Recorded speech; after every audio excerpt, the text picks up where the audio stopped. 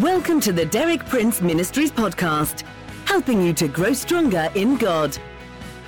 For more than 6 decades, best-selling author and Bible teacher Derek Prince has been a source of inspiration for millions of believers around the world. You too can benefit from his compelling biblical insights. And now, Derek Prince.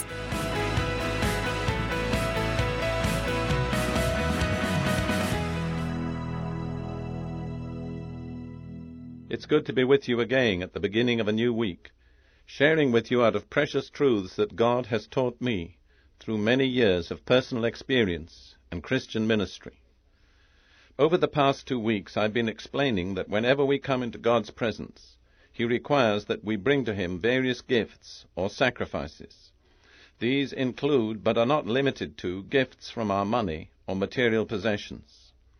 On a higher level, Scripture speaks of various spiritual gifts or sacrifices that God requires us to bring to Him. Specifically, I mentioned 3 such spiritual gifts or sacrifices: thanksgiving, praise, and worship. Over the past 2 weeks, I've discussed the first 2 of these spiritual gifts or sacrifices, thanksgiving and praise.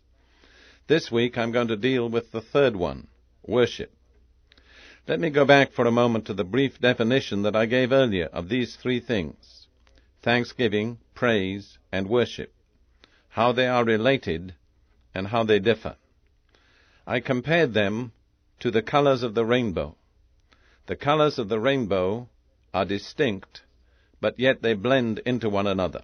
There's no absolute line of demarcation. The same, I believe, is true of thanksgiving, praise, and worship.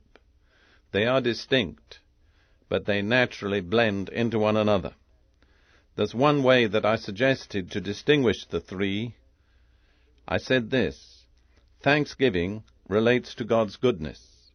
Praise relates to God's greatness. Worship relates to God's holiness.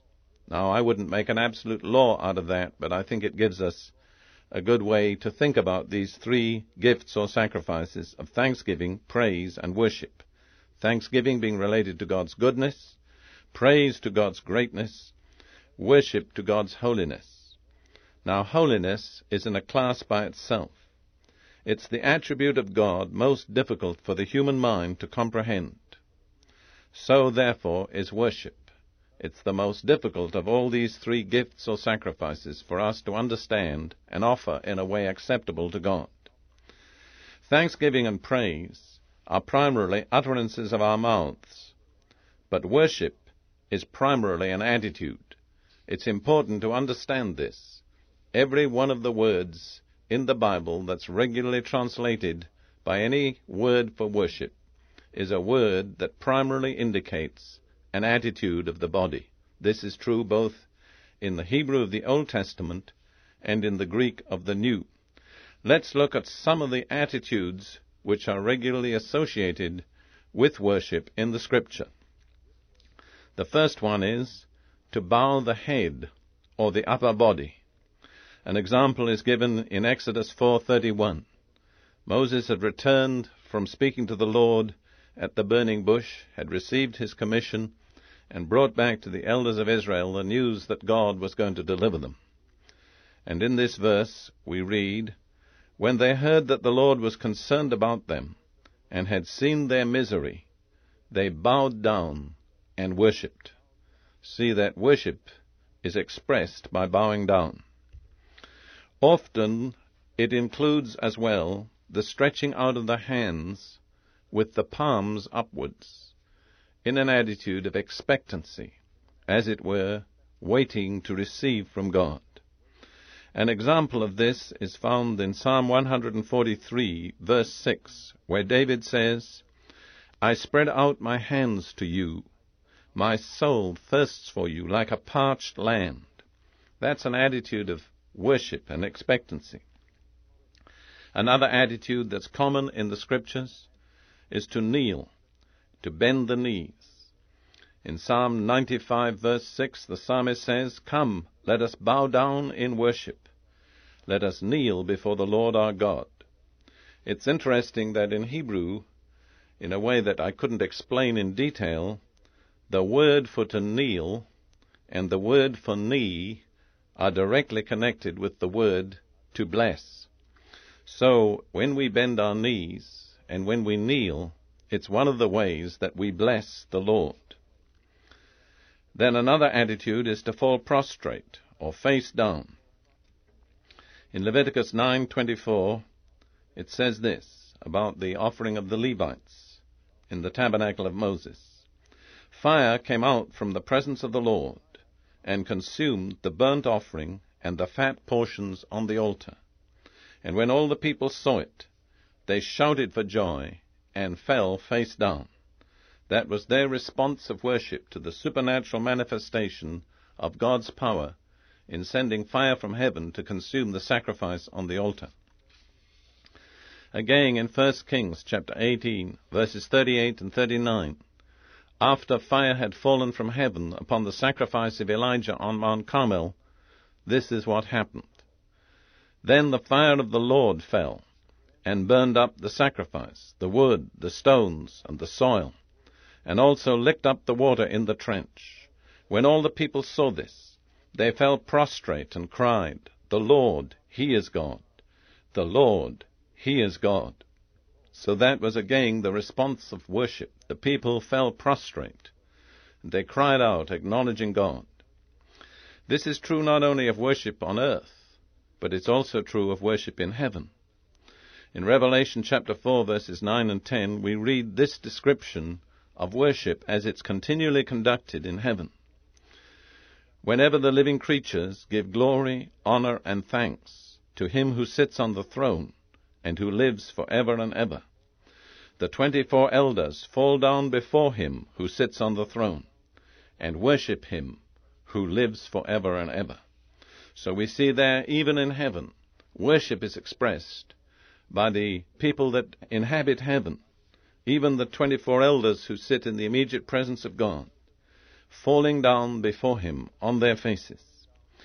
It sometimes amuses me that we are prepared to accept that in heaven and read those passages and see nothing strange about them, and yet if people were to do that on earth, most churchgoers would be offended or at least extremely surprised. And yet that is a pattern of worship that continues all through Scripture, throughout the entire history of God's people. It's falling down prostrate on our faces before the Lord. To fill out this picture of worship that I'm seeking to give you, I'd like to return for a moment to a passage that I referred to earlier in my talk on Thanksgiving. The passage is found in Isaiah chapter 6, verses 1 through 4. It records a vision that Isaiah had, and in this vision he saw the worship of heaven. So again, this is worship on a heavenly level. This is what Isaiah says. In the year that King Uzziah died, I saw the Lord seated on a throne, high and exalted, and the train of his robe filled the temple. Above him were seraphs. The word seraph is directly connected in Hebrew with the word for fire. So seraphs are fiery creatures. Above him were seraphs, each with 6 wings. With 2 wings they covered their faces, with 2 they covered their feet, and with 2 they were flying. And they were calling to one another, Holy, holy, holy is the Lord Almighty. The whole earth is full of His glory. At the sound of their voices the doorposts and thresholds shook, and the temple was filled with smoke. We point out 3 things there that are represented in that picture: worship, praise, and service. Let's look at worship first.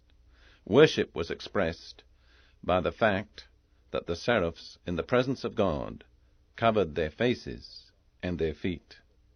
Reverence, awe, worship. Praise was expressed by their spoken words. Holy, holy, holy is the Lord Almighty. Service was expressed by their flying. They were flying to and fro in the service of God. There's certain important proportions that we need to notice in this account. The seraphs used 4 wings for worship and 2 for service. In other words, worship is more important than service. And then again, Worship comes before service. We can compare the words of Jesus when he resisted the devil's temptation to worship the devil. In Matthew chapter 4 and verse 10, Jesus said to him, "Away from me, Satan, for it is written," and Jesus is quoting from the book of Deuteronomy, "Worship the Lord your God, and serve him only." So we worship before we serve. Another concept that's very closely connected with that of worship is fellowship. By a happy coincidence in the English language, both these words end in the ending ship. Fellowship and worship. Both are ends, not means. Fellowship is the end purpose of the gospel. In 1 John chapter 1 verse 3, John says, "We proclaim to you what we have seen and heard, so that you also may have fellowship with us, and our fellowship is with the Father and with his Son, Jesus Christ." So that's the end purpose of the gospel, fellowship with God. Worship is the end purpose of history. In Psalm 66 verse 4, the psalmist says this, "All the earth will worship thee, and will sing praises to thee." And in Psalm 86 verse 9, "All nations whom thou hast made shall come and worship before thee, O Lord." So the consummation of human history will be the whole population of the earth worshiping God. So worship and fellowship, these are two ends to which the Bible directs us, and they're closely related. As we fellowship with God, we worship him. And as we worship him, we fellowship with him. All right, our time is up for today, but I'll be back with you again tomorrow at this time. Tomorrow and for the rest of this week, I'll continue with this theme of worship. Tomorrow I'll be explaining what it means to worship God in spirit and in truth.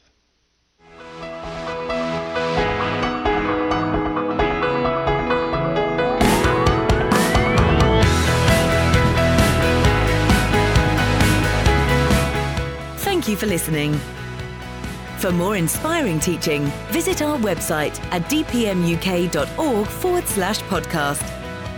And like our page at facebook.com/dpmuk to join our online community. Derek Prince, teaching you can trust.